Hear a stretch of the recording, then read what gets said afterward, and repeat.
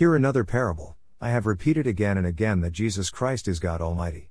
Jesus Christ, God Almighty, instructed me to repeat this spiritual fact again and again and again, because of the saints.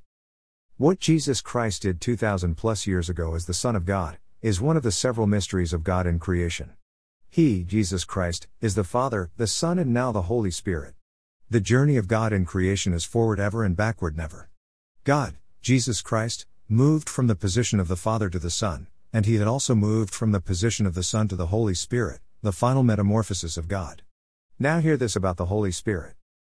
It is the Holy Spirit that is coming again.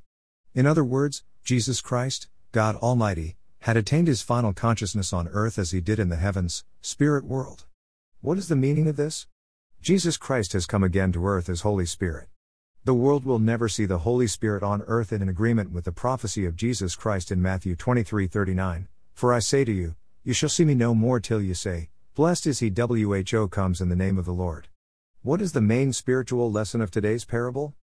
The Holy Spirit, or the Spirit that is holy, Jesus Christ, God Almighty, is finally and eternally on earth.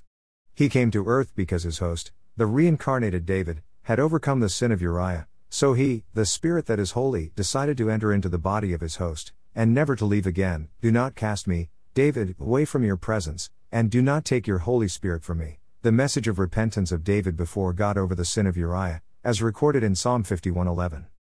Titus Aramagon Oedito.